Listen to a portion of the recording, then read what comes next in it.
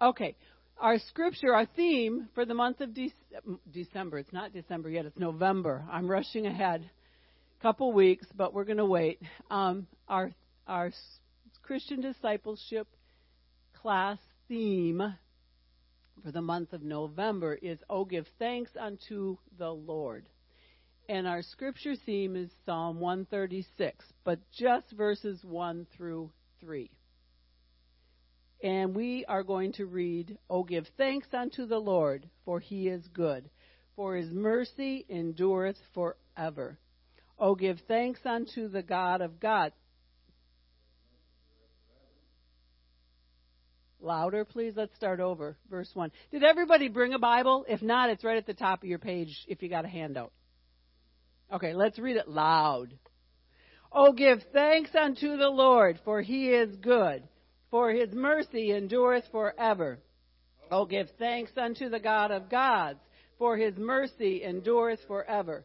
Oh, give thanks to the Lord of lords, for his mercy endureth forever." Psalms 136, verses 1 through 3. You may be seated. So November is set aside in America as the month of giving thanks. If you're on Facebook, then perhaps you have seen that people have taken this 30-day thing, challenge, if you will, of posting one thing a day in no particular order of "I am thankful for." And then they'll list different things and why they're thankful for that. Could be as silly as one person that we all know posted a skeleton sitting on a park bench, and she was thankful for her her air conditioning in the heat of where she's living. So, that was Sister Miller living in Louisiana, and she's thankful for her air conditioning. And then she's also thankful for the serious things, too, that she's naming off one by one. But it's the month that we set aside for Thanksgiving, and we'll get to that in a minute. But sadly, these days, we see fewer and fewer people that have a true spirit of thankfulness. We live in a time of, why should I be thankful when life isn't how I want it? If you knew how my life was, you wouldn't even expect me to be grateful for it. People talk like I should just take my life and be done with it. If you knew how crummy my life was, why should I love a God that gives me a life like this? Why should I serve a God that... We live in a time of entitlement. The world owes me. I'm going to take the system for all it's worth. I maybe don't, but I will. If I can get it, it's mine. I'm taking it. If I can qualify for it, I'm going to get it. I maybe didn't earn it, I don't deserve it, but I'm getting it. That's entitlement. We live in a time of self-centered people. Pure narcissism. It's all about numero uno. I want to be the first one in the line. I want to get the biggest piece of the pie. Thanksgiving is coming. I want the biggest slice of the pumpkin pie. I want to go first through the line because you might get all the turkey. Everything is about me. I was in line the other day at Sam's Club. And God forbid I had the audacity to separate my order because I had personal items that by law I need to pay taxes on. And then I had 3 items that by law the church does not need to pay taxes on. So I put a bar, once I got them up on the little belt, I put a bar between them. This man was coming up behind me, and he went, "Ah!" and went and switched aisles. It was all about him. I was going to hold him up by 2.5 seconds by doing 2 transactions. It was all about him. Maybe God was trying to spare him from getting out, and somebody was going to, as he backed out of his parking spot, ram the back of his car. I don't know. But really, it wasn't about you, sir. I was trying to be legal. If I'd have known your time was that important, I'd have let you go first, really. I mean, life isn't about me. There's a book by Max Lucado. It's not about me. Get it, read it. Really, life is not about you. It's all about him. Anyway, everybody's about what's in it for me. It's all about me. Everyone thinks they deserve the biggest and the best. And it starts at little kids.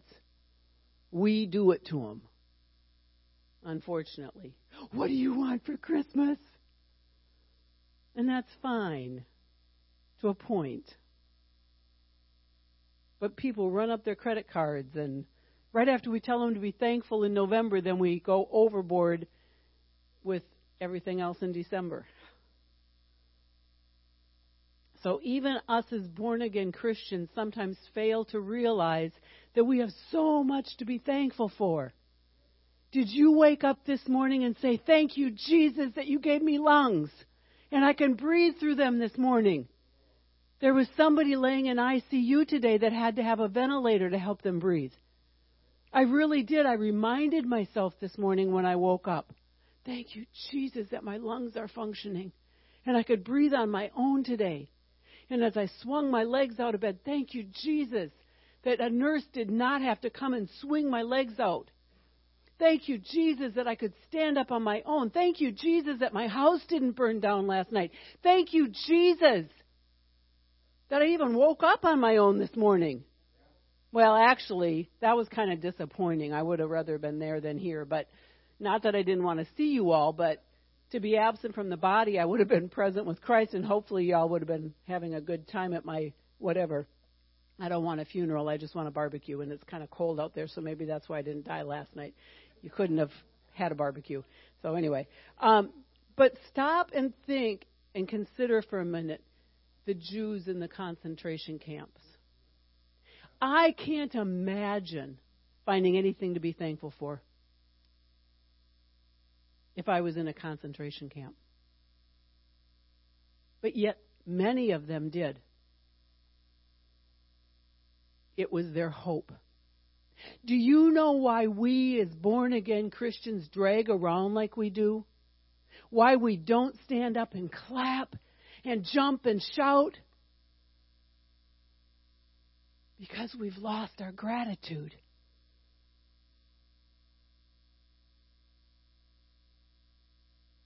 We have it too good.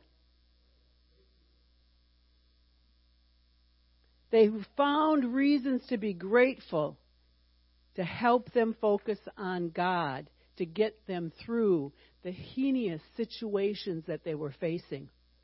Because otherwise they'd have given up and died. We die spiritually when we don't find a reason to be thankful. If it's nothing more than I could stand up this morning and put my own clothes on. I may not be able to remember everything like I once did, but thank you, Jesus. My strength may not be what it was when I was 20, but thank you, Jesus,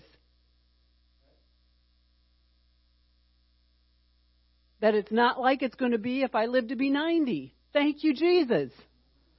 Oh, God, help me.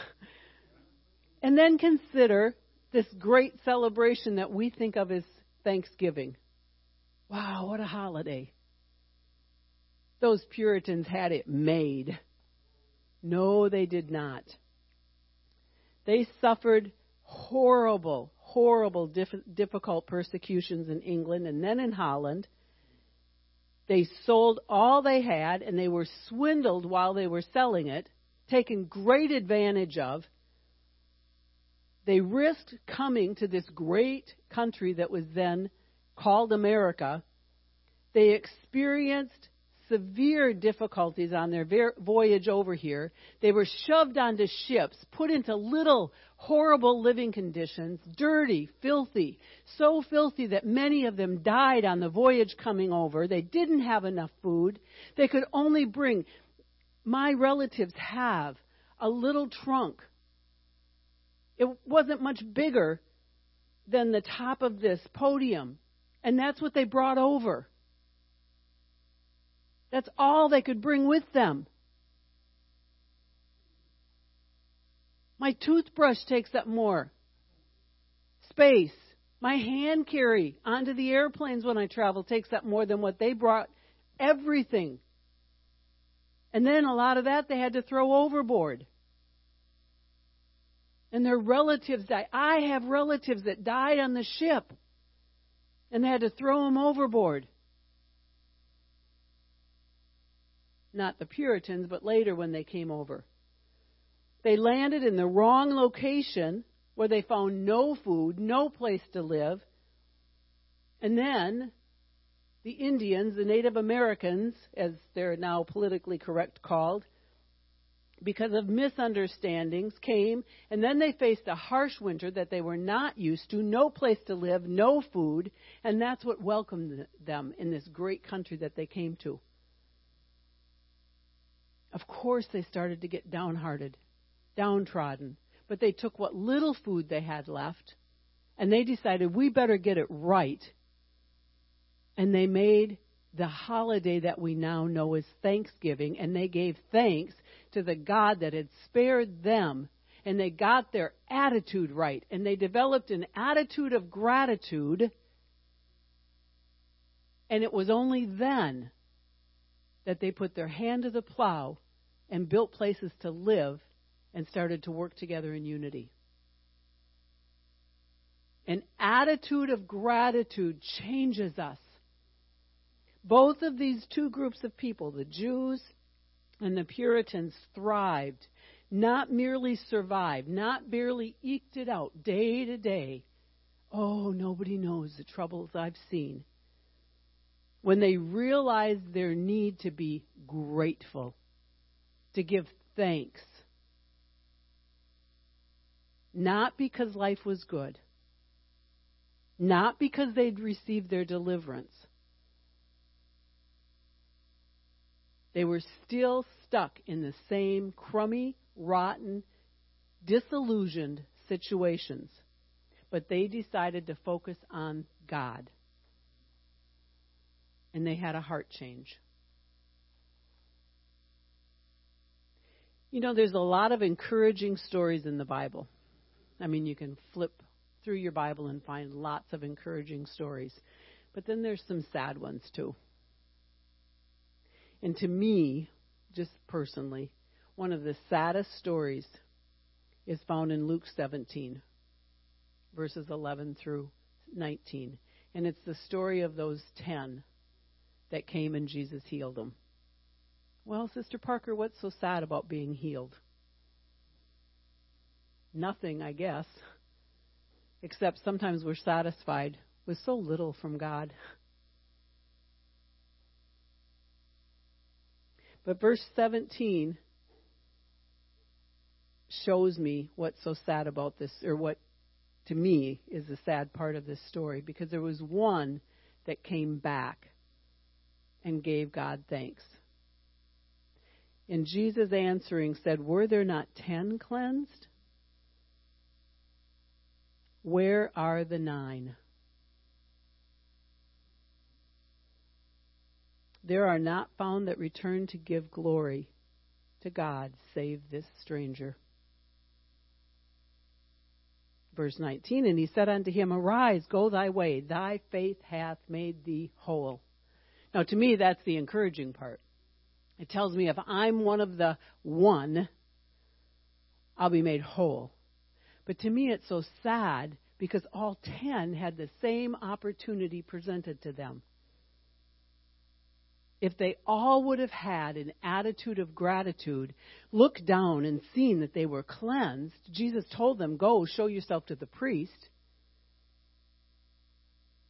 If they would have looked down and seen, "Whoa, wait a minute, we're cleansed," and run back to Jesus, they all would have been made whole. And then go show yourself to the priest. They all had the same opportunity, but only one took advantage of the opportunity.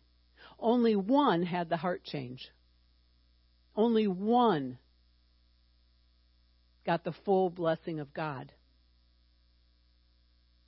That's the difference of thankfulness.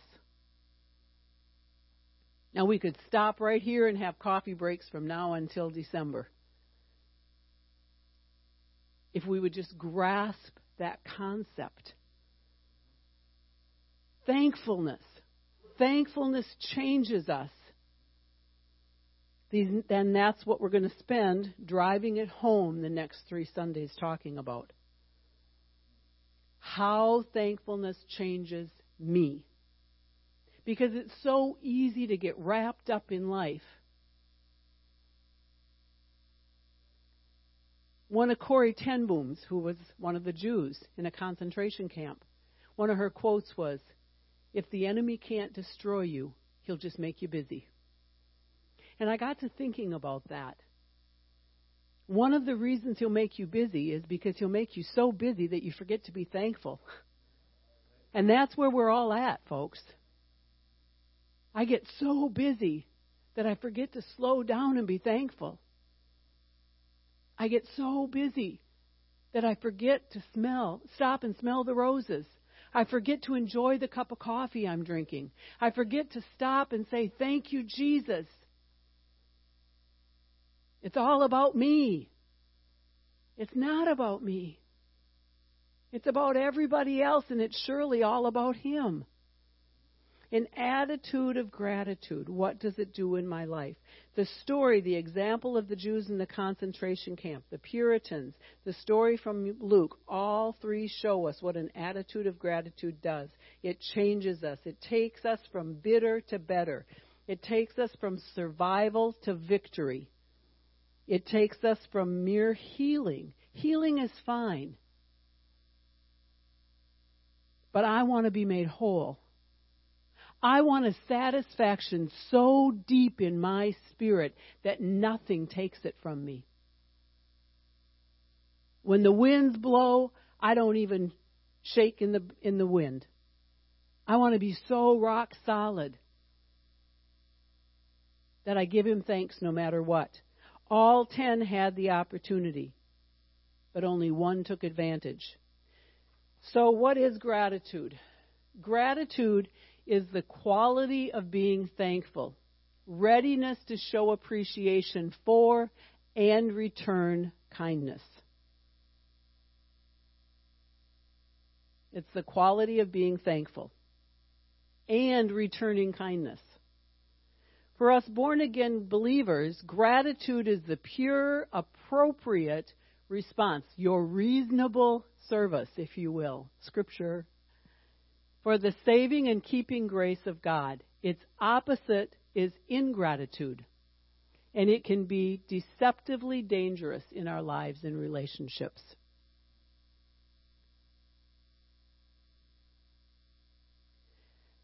I don't like unthankful people. There's some people that I will, maybe this makes me really wrong, but there's some people that I will not go out of my way to do things for because they are so ungrateful.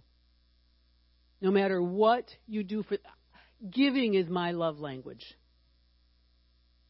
In case you haven't learned that about me since 2009. I will give.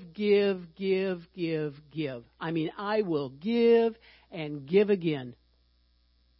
And if you don't get from me, perhaps you need to check your attitude of gratitude. Because that means you probably don't say thank you when you get. It probably means that when I give you the yellow, you wanted the blue. And you've expressed that to me. And you do that about 4 or 5 times to me, I'm done.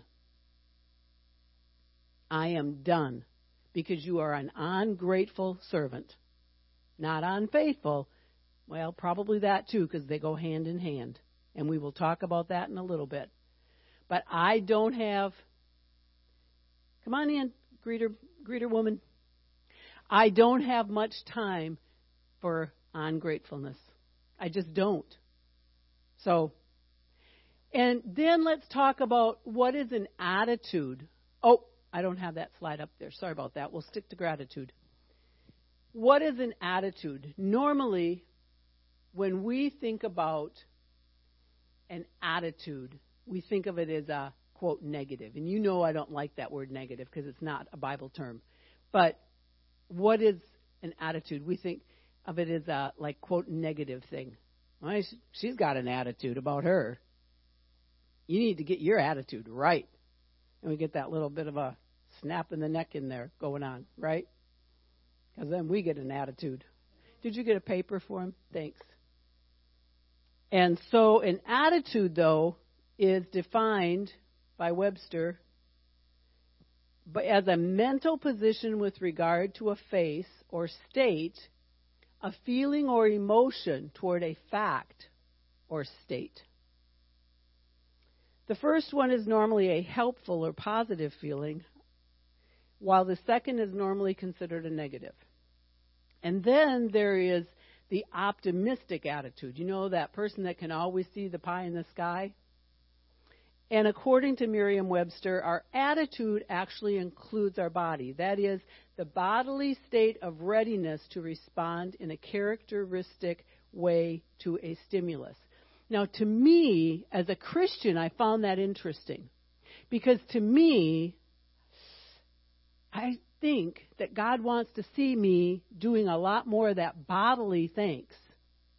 I'm going to clap my hands. I'm going to jump for joy. I'm going to run. I'm going to shout. I'm going to, but you just don't know, Sister Parker, how I feel. I don't think God really cares how I feel. I am commanded, I am told in His Word to do certain things. There's a bodily response. Attitude can be a negative or hostile state of mind. It's all up to how my response is. As with all actions and reactions and responses, my attitude is my choice. Your attitude is your choice. God has given me the freedom of choice. We may not control the things around us, but as I always taught my children, there's only one thing in life you do control: yourself. My response to everything is my attitude. So why? Why choose gratitude over ingratitude? And it is a choice.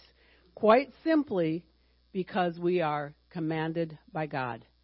Gratitude is a matter of obedience. Oh, wouldn't it be a wonderful, sunshiny, rosy, wonderful world if that was reason enough?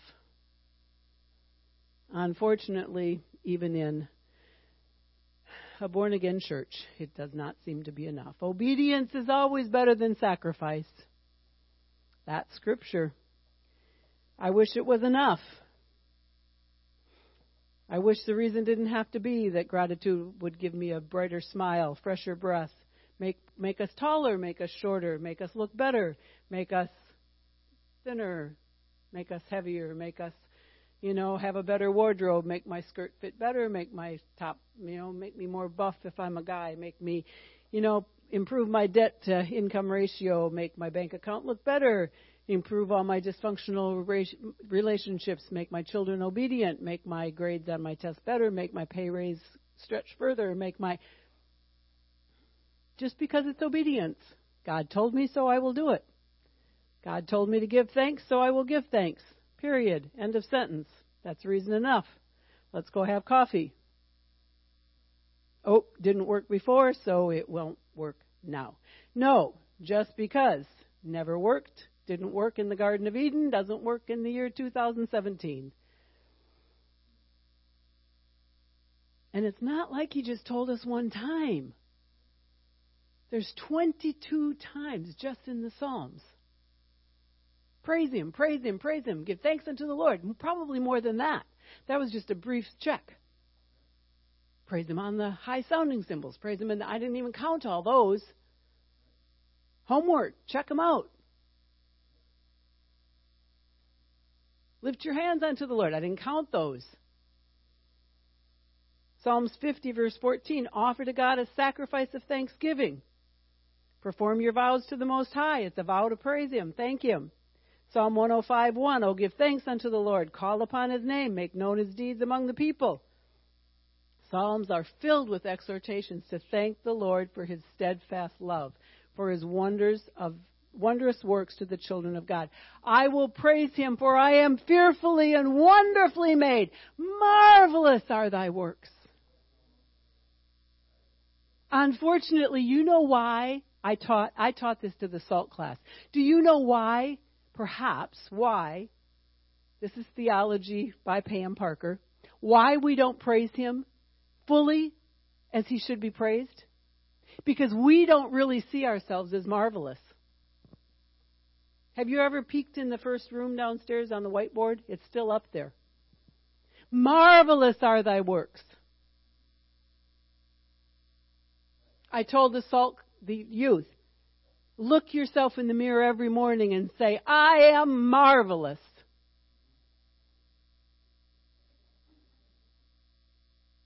Thank him for how he made you. I'm not on an ego trip. Marvelous are thy works. I am fearfully and wonderfully made. I can't praise God correctly to the point that he's worthy of until I accept how he made me. I went driving down when I went to Manitowoc, and I saw the beautiful trees, and I said, oh, God, they are so beautiful. Your majestic handiwork. He said, you're more beautiful than those to me. And pretty soon the snow will start falling, and I'll go, whoa. Oh, it's so beautiful. Every snowflake is unique and different. You're different than me. There's not another one of you, and there's not another one of me. Marvelous are his works. Tell yourself that every morning. Praise him differently. Thank him for how he made you. Thank you, Jesus, that you care enough to put just the right things in my life to bless me and to keep me. Marvelous are thy works.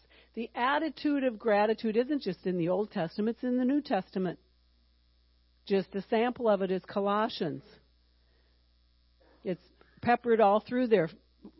Chapter 1, verse 3, giving thanks to God our Father. 2, verse 7, abounding in thanksgiving. Chapter 4, verse 2, devoting themselves to prayer, watching the same in thanksgiving. We'll get into that a little bit more in a little bit, or next week 1. Then, as if summing up the whole idea, Paul seals it with one comprehensive, all-conclusive statement. Colossians 3:17. And whatsoever ye do in word or deed, do all in the name of the Lord Jesus Christ, giving thanks to God and the Father by him. I give you thanks in Jesus' name. Now, we pray in Jesus' name. Do we thank in Jesus' name?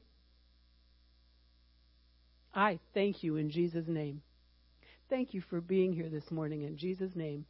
Thank you for coming this morning in Jesus' name. Thank you for blessing me in Jesus' name. Thank you for smiling this morning in Jesus' name. So if you're sitting down to dinner, be thankful. If you're going to bed, be thankful. If you're coming out from underneath of a cold, 2-week cold, coughing if you're still coughing, be thankful in Jesus' name. Thank you for being here this morning in Jesus' name. Thank you if you're paying your bills. Oh, I had to write out checks this week. Not just personal checks. I had to do, whoa. I felt like I was just glued to my office seat this week. It was so bad, I even cleaned my office. I thought maybe that will clear my mind. I called my daughter and I said, you need to come back. We need to gut this office out again and start over. Instead, I walked outside my office and I looked in at it and I said, thank you, Jesus, that I have an office. Thank you, Jesus, that I bought this foo-foo desk. Thank you, Jesus, that you will clear my mind and help me be able to work in all this disaster of piles all over, because you know that that's how I normally function. Thank you, Jesus, for 7 of these accounts that I need to get taken care of. Thank you, Jesus. In Jesus' name, you are doing it all, and I thank you, Jesus, that it's all done by faith. In Jesus' name. Thank you, Jesus. Thank you, Jesus. No matter what you're doing, thank him. Driving to work, changing the light bulb, setting the ADT alarm off when you forget that you turned it on. Thank you, Jesus, as you're running up the steps 3 times. Thank him, thank him, thank him. Be thankful. God has commanded it. It doesn't matter where I am or what I'm doing. I need to give Him thanks. I find myself getting frustrated when I don't give Him thanks. When I give Him thanks, the things aren't important. And then things run smoothly. It's not about the things. It's not about the stuff. It's about Him. Perhaps He sends the frustrations to remind me that I'm not thinking about Him. Another reason why I'm able to be thankful and have an attitude of gratitude is simply because He's worthy. It's not about how good life is going at the moment. Sometimes life isn't good. If life was perfect, I might think I don't need Him. I mean, really, when is His strength made perfect? I need to be reminded real often that I really do need You, Jesus. Because I might have a tendency to think I can go it on my own. And I don't ever want to make that mistake. Because without Him, I will fall flat on my face. I know I can do nothing without Him, but with Him I can do everything. So who is our God that He is so worthy? When we are grateful, we realize who our God is. He is the King of Kings, and He is the Lord of Lords. He is the creator of all things. All things. There was nothing created that He didn't make. I have spent weeks, days, getting some things made. God just had to speak it, and it happened. And it's still running. Who but my God could create the water, speak the land into existence, and then tell the water, oh yeah, and by the way, you can come this far and no further. And thousands, eons of years later, it's still going that far and no further. Unless He goes, okay, flood them for right now because they need to learn a lesson. Who but my God? Who but my God would put the stars, the moon, everything up in the sky? The sun, as far as I know, has always come up and gone down, come up, and it's always circled in the same direction. It's always done the same thing, year after year, day after day after day after day. It's never changed, except for that one time that He said, whoop, hold up a minute. Okay, now you can go again. Who but my God? Big G, not little g. He's the creator of all things. The ruler, the great I am, the way, the truth, the life, the door. You, every one of you, had to walk through a door to get in here today. He is the door. No one can get into heaven but by going through Him. He's the all in all, the Alpha and Omega, the beginning and the end. He's our Savior, our Lord, our Master. He is the soon coming King. And if that's not enough, just think about all that He's done for you. And all that He does, and all that He's going to do.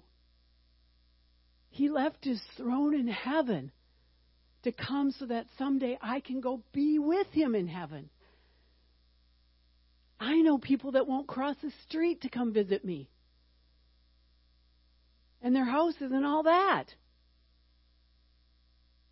But yet He left glory to come and walk on this earth and die on a cross, a horrible death, so that I can go be with Him. And I didn't even know him and love him. I was in sin. He saved me. He delivered me. He keeps me. He rescues me from my sin. He keeps me from making horrible mistakes even today. He brought me out of darkness. He saves me from hopelessness. He gives me peace every day. He supplies my needs, a whole lot of my wants. He gives me peace. He calms my storms, gives me peace of mind. You know, there's an old song that says, when I think of the goodness of Jesus and all that He's done for me, my soul cries out, hallelujah. I thank God for saving me. You know, I don't understand.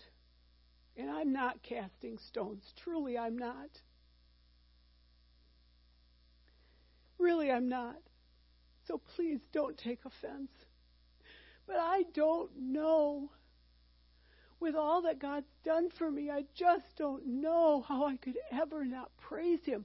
I don't know how I could just sit and not dance. I don't know how I could just sit and complacently not clap my hands. I don't know how when people would have to say, come on, praise Him, and do rah-rah-ree.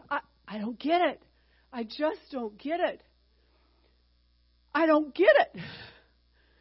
I don't understand. I don't get it. And beyond that, there's a lot of things that I say this about. I don't want to get it. Because when I get it, that means that it makes sense. And if it makes sense, it means that then I may start to be that way. I don't ever want to not clap my hands and dance for joy and worship before my God. I don't ever want to not worship and thank Him for what He's done for me. I don't ever want to not give Him praise and thanks. That's just me. I want to be consumed with thanks. I want to dance before the Lord of Lords. I want to dance before my King. I want to be the one that they have to say, sit down. There's a story about a young man. He was 16 years old, maybe 17. And he was a preacher that came to one of our family camps. And he told the story about how when he was in high school, he was telling this friend about, you need to come to church with me. You need to come to church with me. You need to come to church with me. And finally, after like 7 months of school, the kid finally says, I'll come to church with you. I'll come Sunday. I'll come tomorrow with you, just to get you off my back. And so he's like, oh, good, I'll pick you up at 9 o'clock. And all the way home, he kept praying, oh, please, God, don't let Sister Sally be there tomorrow. Please, God, I don't want her to die, but just make her so sick that she can't be there tomorrow, okay? Because Sister Sally was one of those. I mean, she worshiped and she danced, and I mean, they would barely get their fingers over the keyboard and she'd start going. And she would go and she would run and dance and fling her bobby pins out of her hair.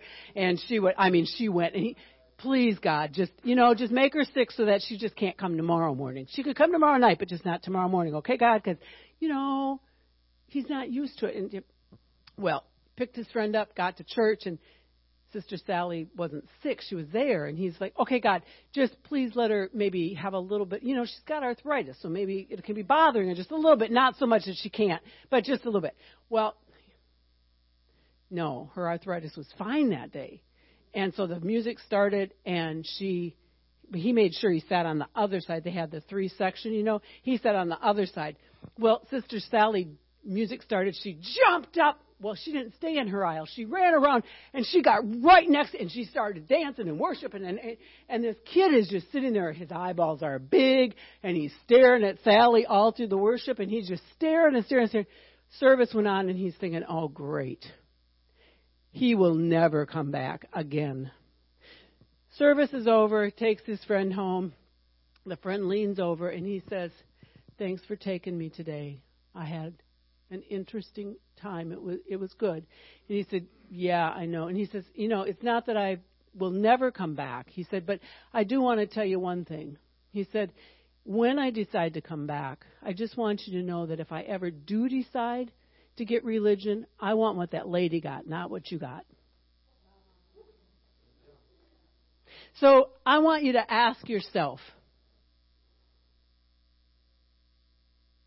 will people want what you got?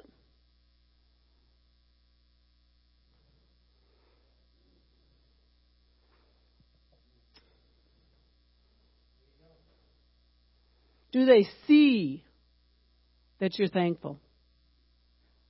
Because you are the only Bible that some people will ever read. Can they read your thanks?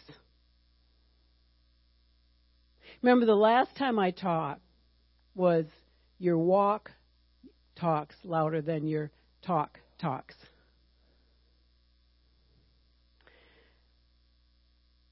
Romans 1 verse 21 says, because that when they knew God, anybody in here know God? Oh, we got some hands not up. That's kind of scary. Because that when they knew God, they glorified him not as God. Neither were thankful, but became vain in their imaginations, and their foolish heart was darkened.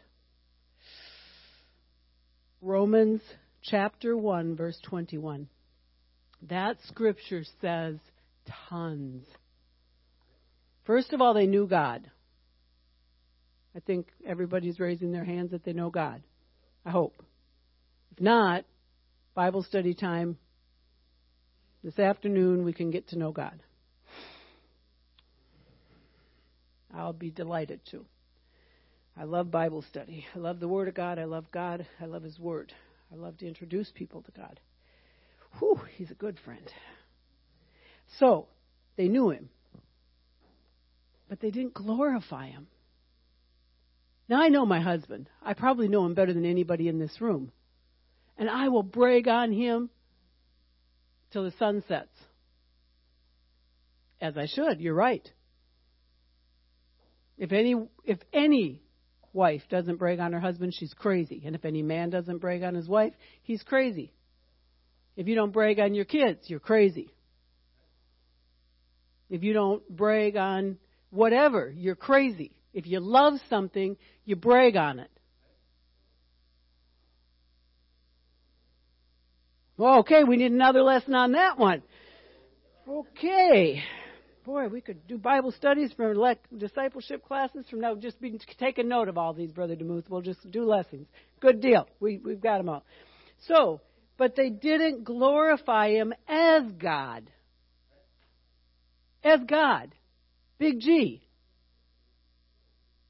He's it. He's all that. God. Period. End of sentence. There is none else. He's it. You're not, He is. Your job's not, He is. Your kids aren't, He is. Your house isn't, He is. Your car's not, He is. Your dog's not, He is. Your cat's not, He is. Your wardrobe's not, He is. Your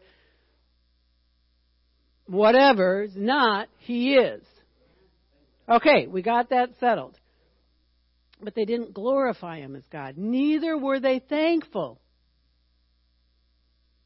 They became vain in their own imaginations. And their foolish heart was darkened.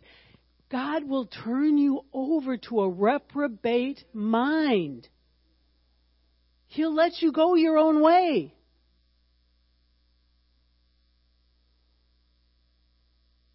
This verse lets me know that if I fail to thank God, I stand in danger of losing my love for Him. I stand in danger of falling out of love with Him. Love is not an emotion.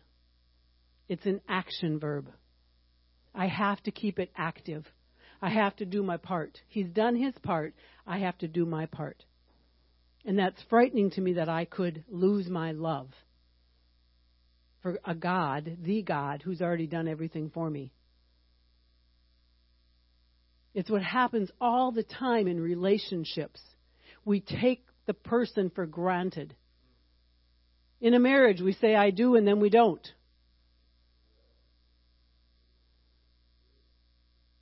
I said, do you boast on the person? Some looked at me like, what? You know, there's that old Norwegian joke. Ole told Lena once, I love you. Why would I have to keep telling her? Did she forget? She probably did. Lena was busy taking care of all the things that Ole thought she should be doing. There you go, Brother Richard. But that's what happens in marriages. That's what happens with our children who act out. They're just trying to get our attention. That's what happens with anything. The bread molds in the cupboard because we forget about it. You start to take it for granted, and then it just drifts away. Well, we drift away from God.